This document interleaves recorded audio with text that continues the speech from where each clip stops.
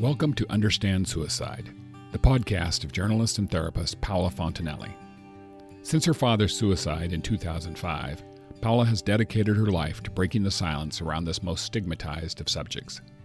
Her book, Understanding Suicide, Living with Loss, Paths to Prevention, was nominated for the National Book Award in Brazil, and the English edition is now available on Amazon.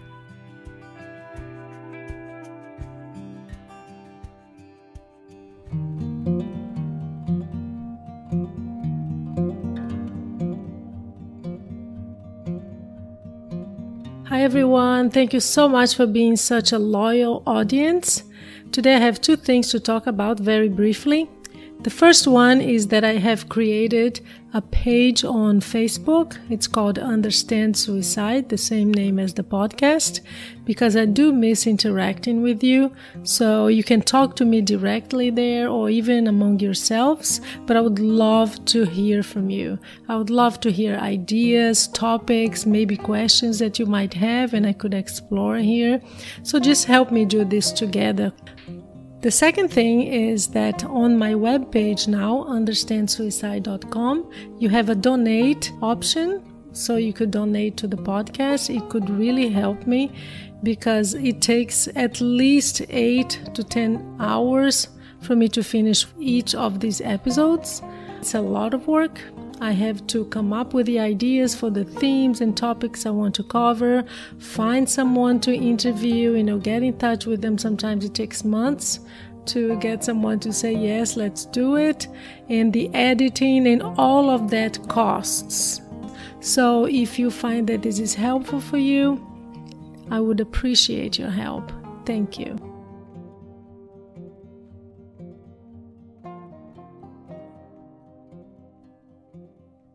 Hello, welcome to my podcast and to my YouTube channel. Today we're going to talk about the past and the future. Right, Johanna? You bet. We're going to talk about something called epigenetics, but before we get into that, I know it sounds complicated, but it's not. It's actually very simple to understand, but she's going to tell us all about it. I'm just going to say who I have as a guest today, Johanna Lynn. She is the founder of the Family Imprint Institute. She has an international practice. She's committed to resolving painful patterns from going through generations and generations, like it's on repeat. That's what she says. And the intention of her work is to contribute to world peace one family at a time. I love that, Johanna. Welcome to the podcast. Thanks for having me, Paula. Great to be here with you. Let's start talking about this word that most people, I'm sure, have not heard about it, even mental health professionals. It's still a very new field for all of us. Mm-hmm. I remember when I was listening to you on a podcast, I don't remember which one because I listened to so many of them.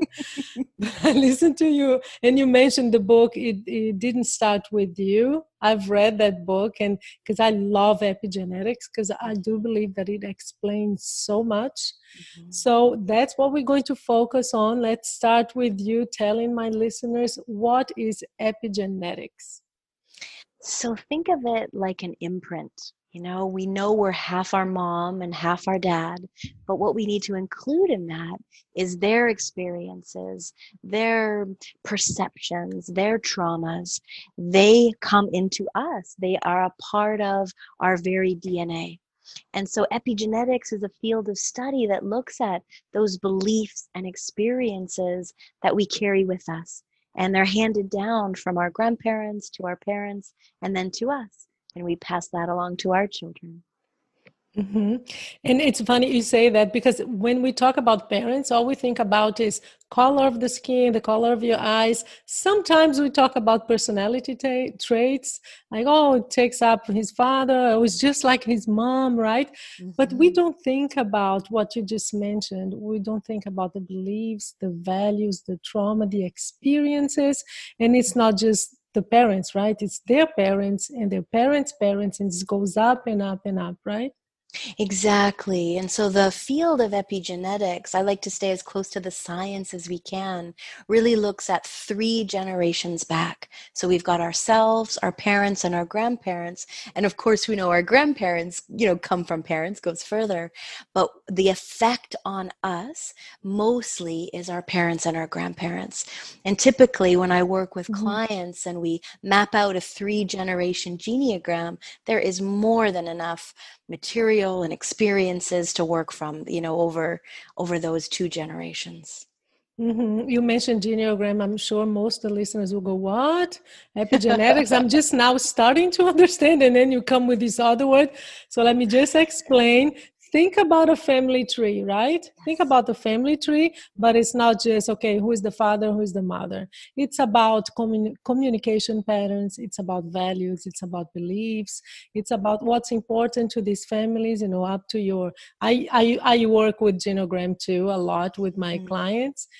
And like you said, I go one, their parents and their parents' parents, three yeah. generations. So we look at mental health.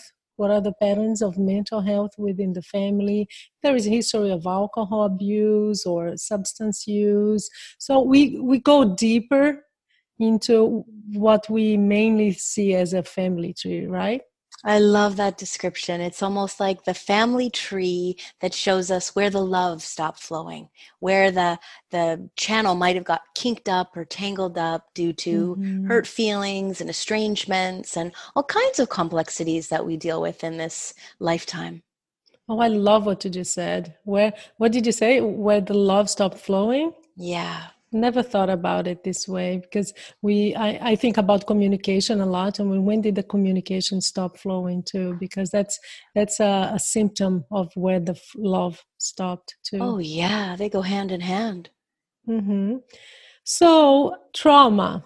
I Mm. would like to focus on trauma. I've been doing a few interviews. The last ones were very much focused on that because it is so closely related to suicide, as you know, and mental health.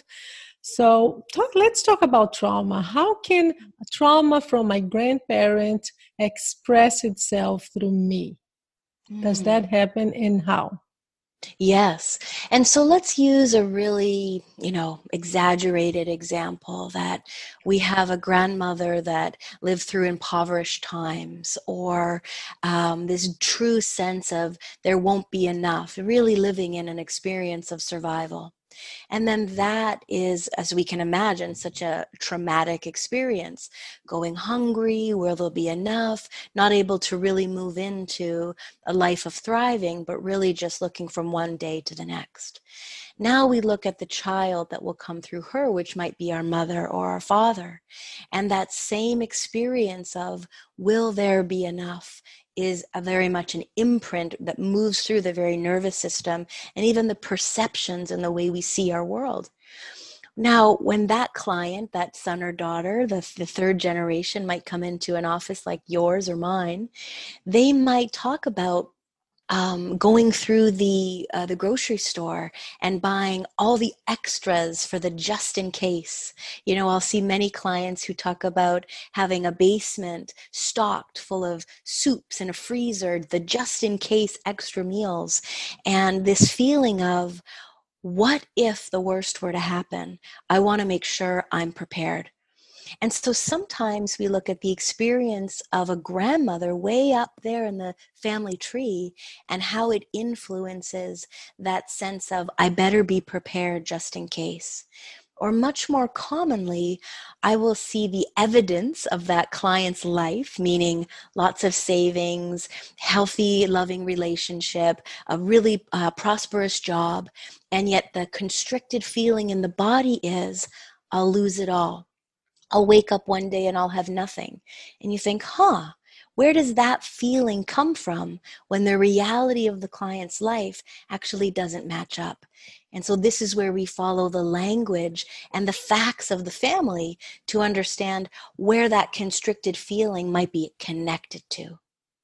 You are talking about this, and I think thinking of my family, I look at my family, and one example to me that is so clear, it went down through generations, and I had never realized until I did my own genogram for Mm. school, and it's the value that we give to education. And Aha. you know where that comes from? From my grandfather. My Aha. grandfather was very, very poor. Mhm. That's my mom's dad. Okay.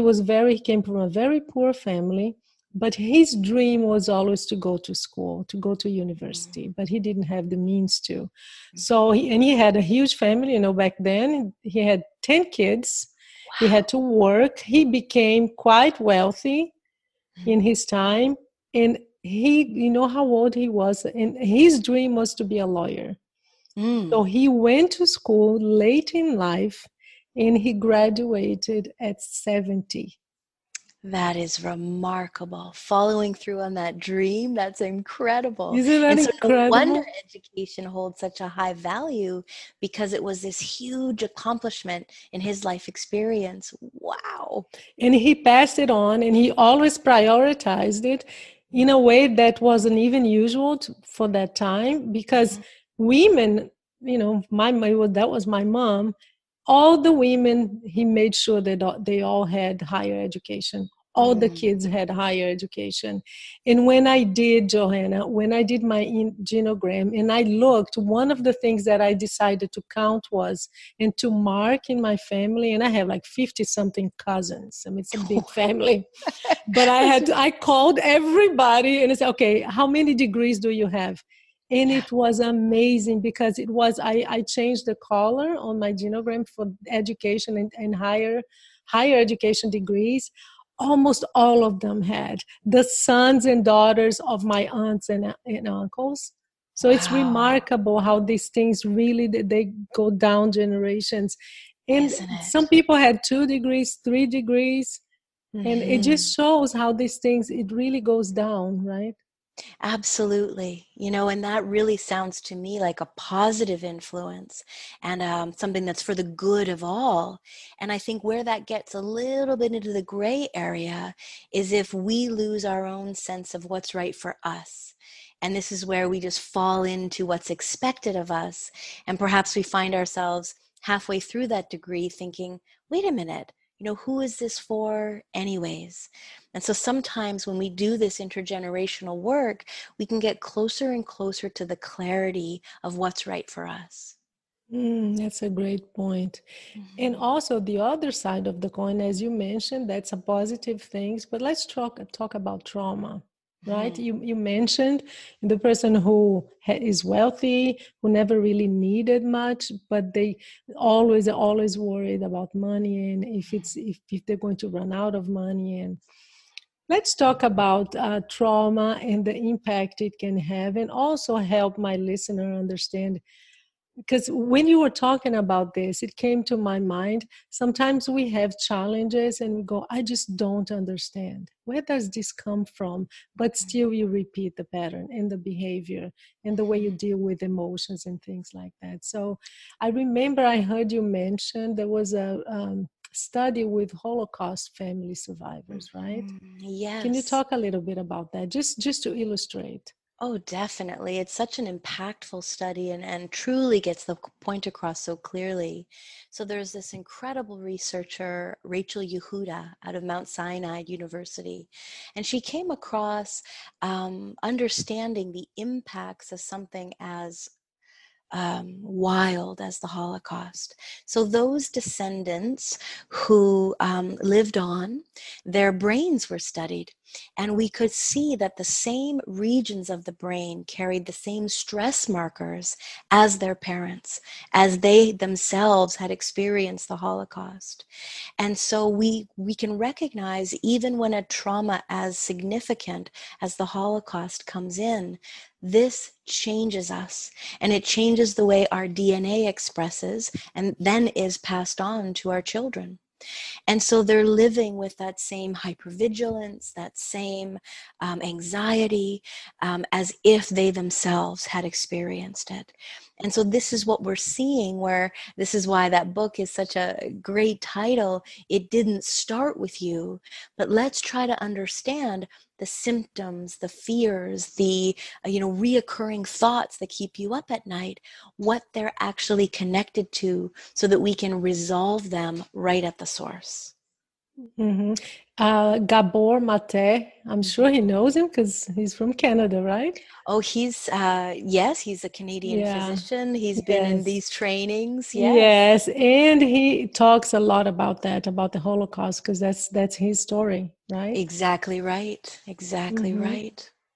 I had a friend of mine one time, and I think it's a good example too of epigenetics and how these things that we can't understand. But he called me one time and oh, can we talk? And we started talking, and he knows that suicide, I've always been involved with Mm-hmm. this. And he said, Paula, I've been so nervous, so anxious lately, and I know what it is, but it doesn't make sense. Because Hmm. his father, just listen to the story, his father had taken his life, and he was going to turn the age of his father when it happened. And he really didn't have recollection of his father at all, because he died when he was very young, 1 or 2. But Mm-hmm. he said, I know it doesn't make sense. I've never thought about suicide. I have a great life. I'm very happy. But I have been so anxious because I'm going to turn the age when he did it. And I just cannot get that out of my mind. I can't control it. It's so interesting you bring that up. It happens much more commonly than anyone would imagine. In our work, we gave it a title. We call it an ancestral alarm clock. So this Mm, sense of, my father took his life when he was 46, and here I am on the eve of my 46th birthday, or the energy that builds as we come up to that time. And I don't know what to do with these restless or anxious feelings in my body. The connection is very much whether we know our father or not, whether he's been estranged or passed, as you say, when we were much younger. There is a very deep connection where we've got the same types of feelings that can arise, especially if we didn't have much of a relationship with that parent. It kind of amplifies the way it expresses in us.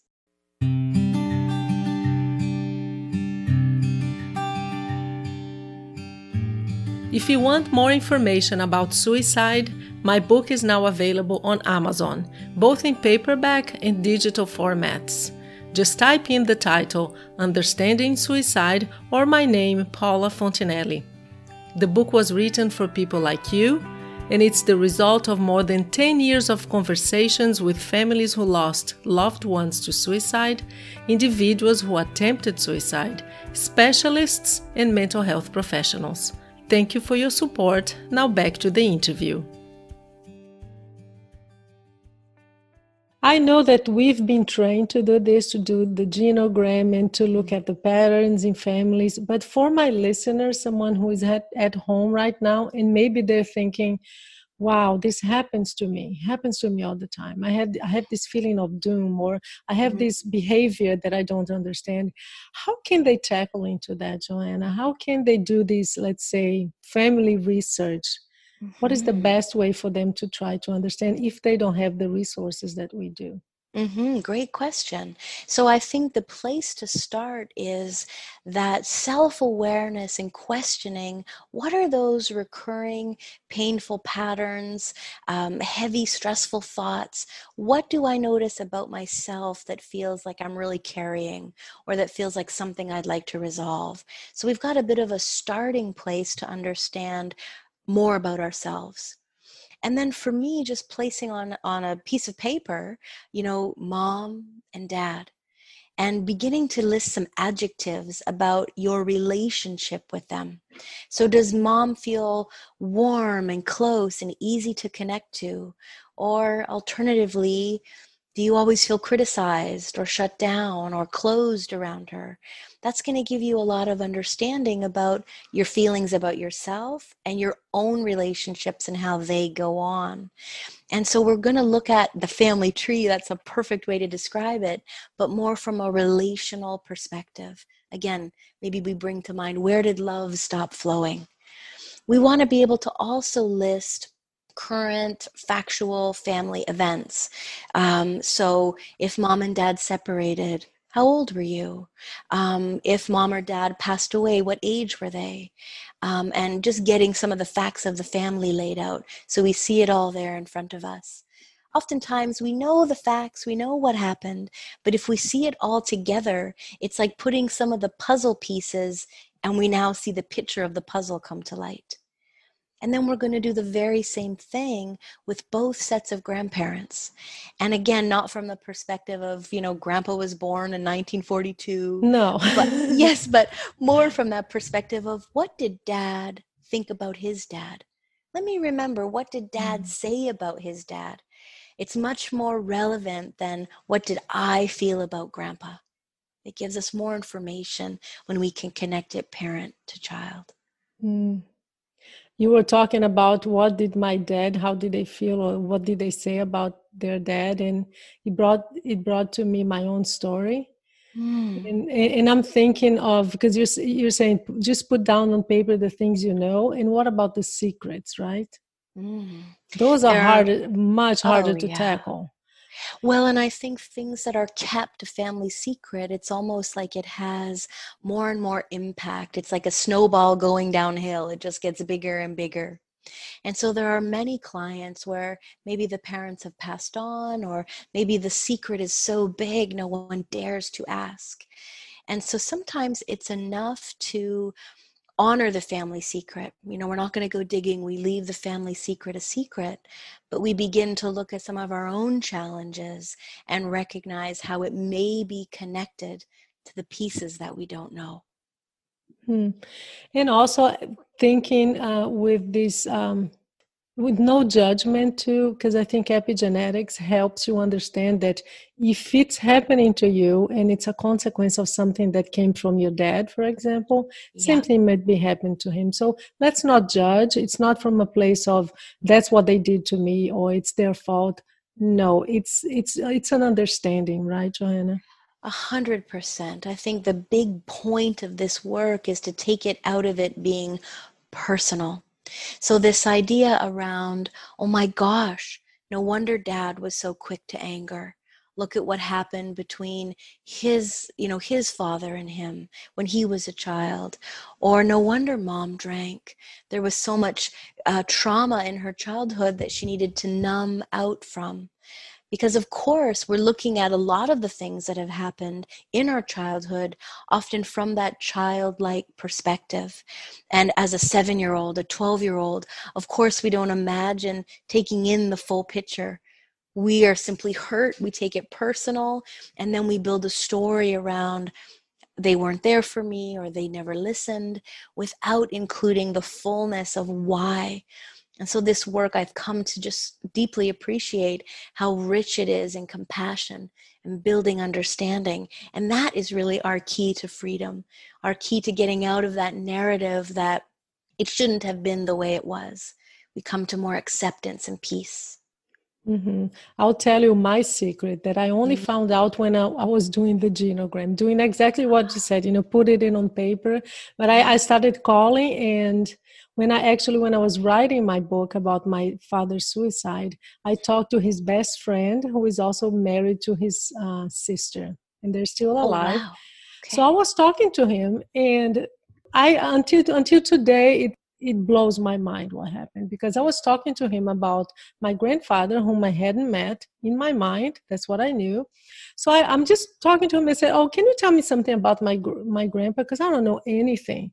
He died when Dad was so young, when he was 12 years old, and my dad never mentioned him." So. And he looked at me and he said, "What do you mean he died when your father was 12 years old? You met your grandfather." Hmm. And I was, "What? What do you mean I met him?" That's the story I know. And then, of course, I thought, I'm crazy. I made it up in my mind, of course. So what I did was, okay, hold on. Because I was so stunned with this information. I called my sister and I asked, "What do you know about Grandpa?" She told me the same story I had in my mind. I called my other sister, same story.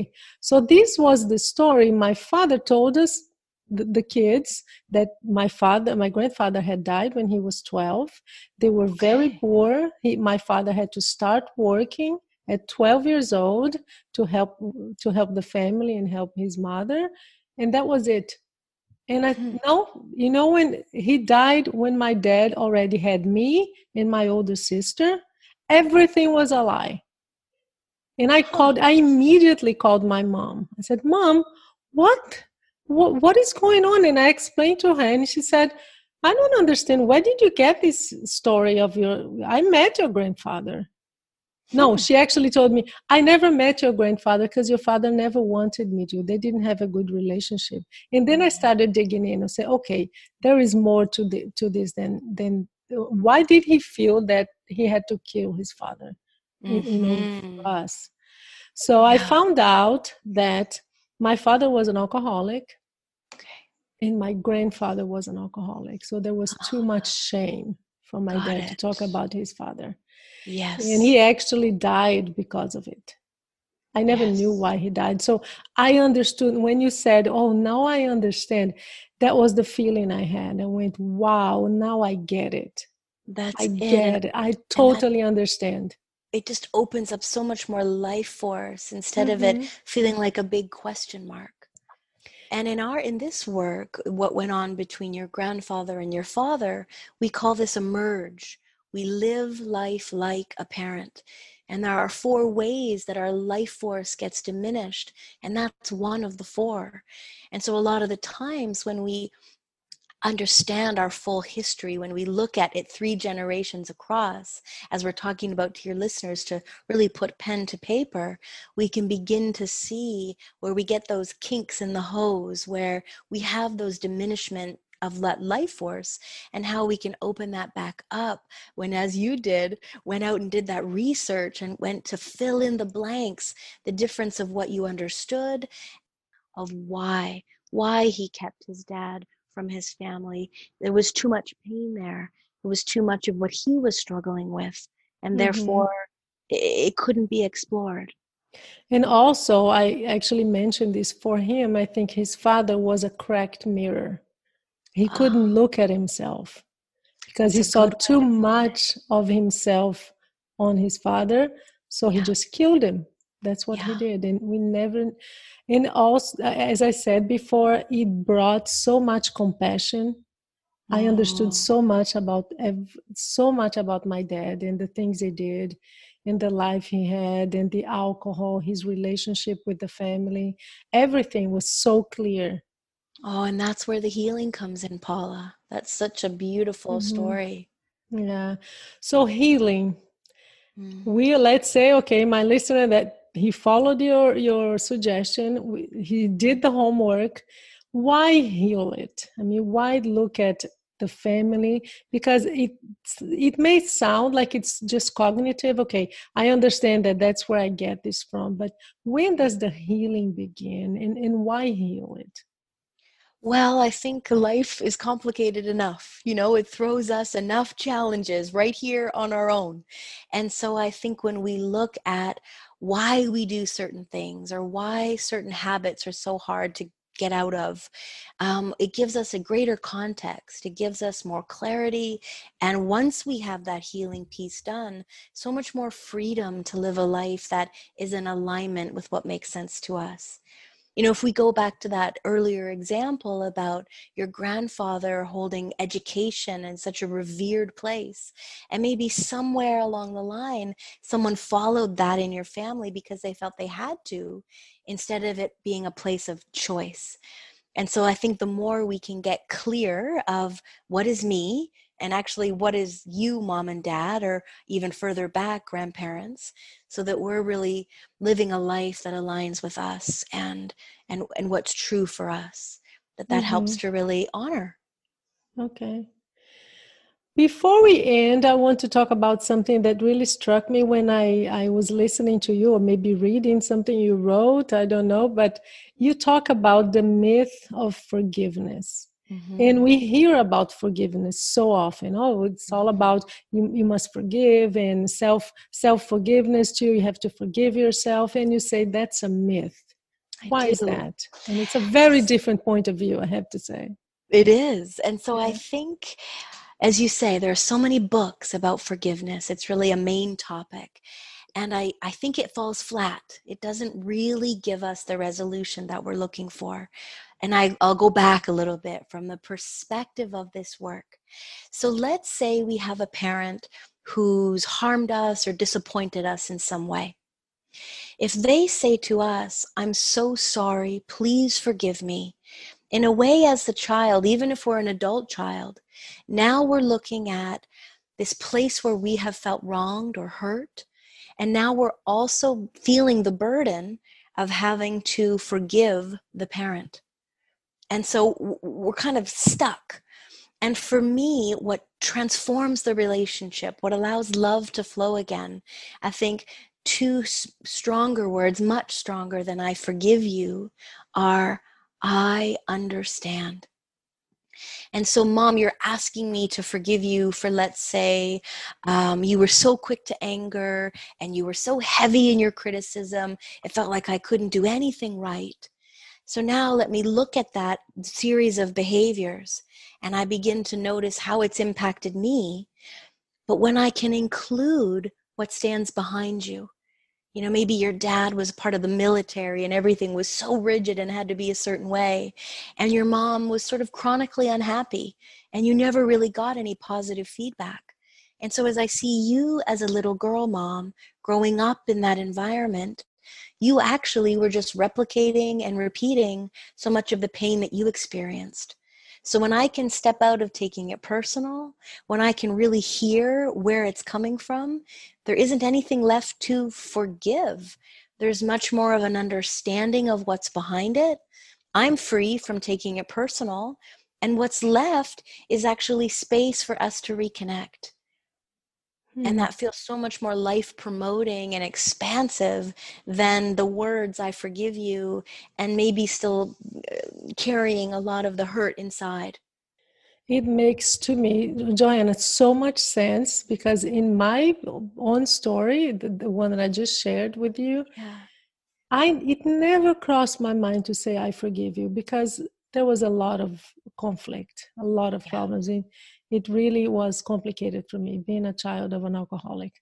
Oh, yeah. And it had a huge impact on my relationships, huge, especially with men, because that's where it expresses itself. Mm-hmm. But it never occurred to me.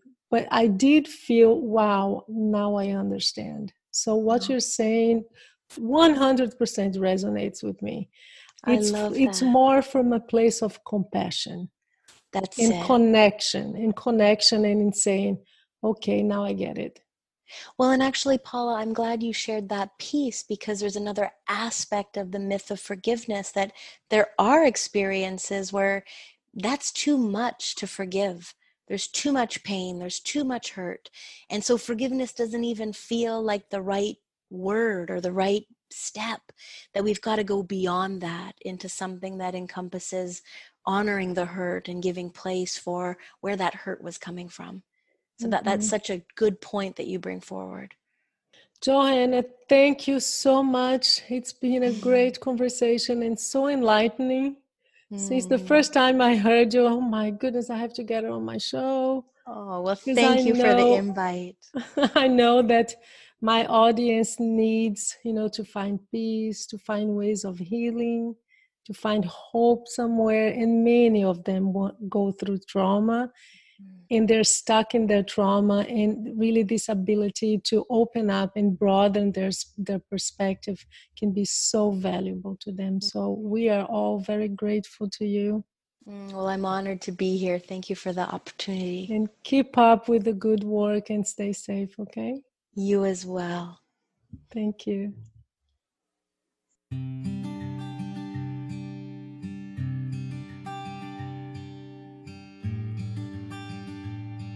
You've been listening to Understand Suicide, the podcast of journalist and therapist Paola Fontanelli.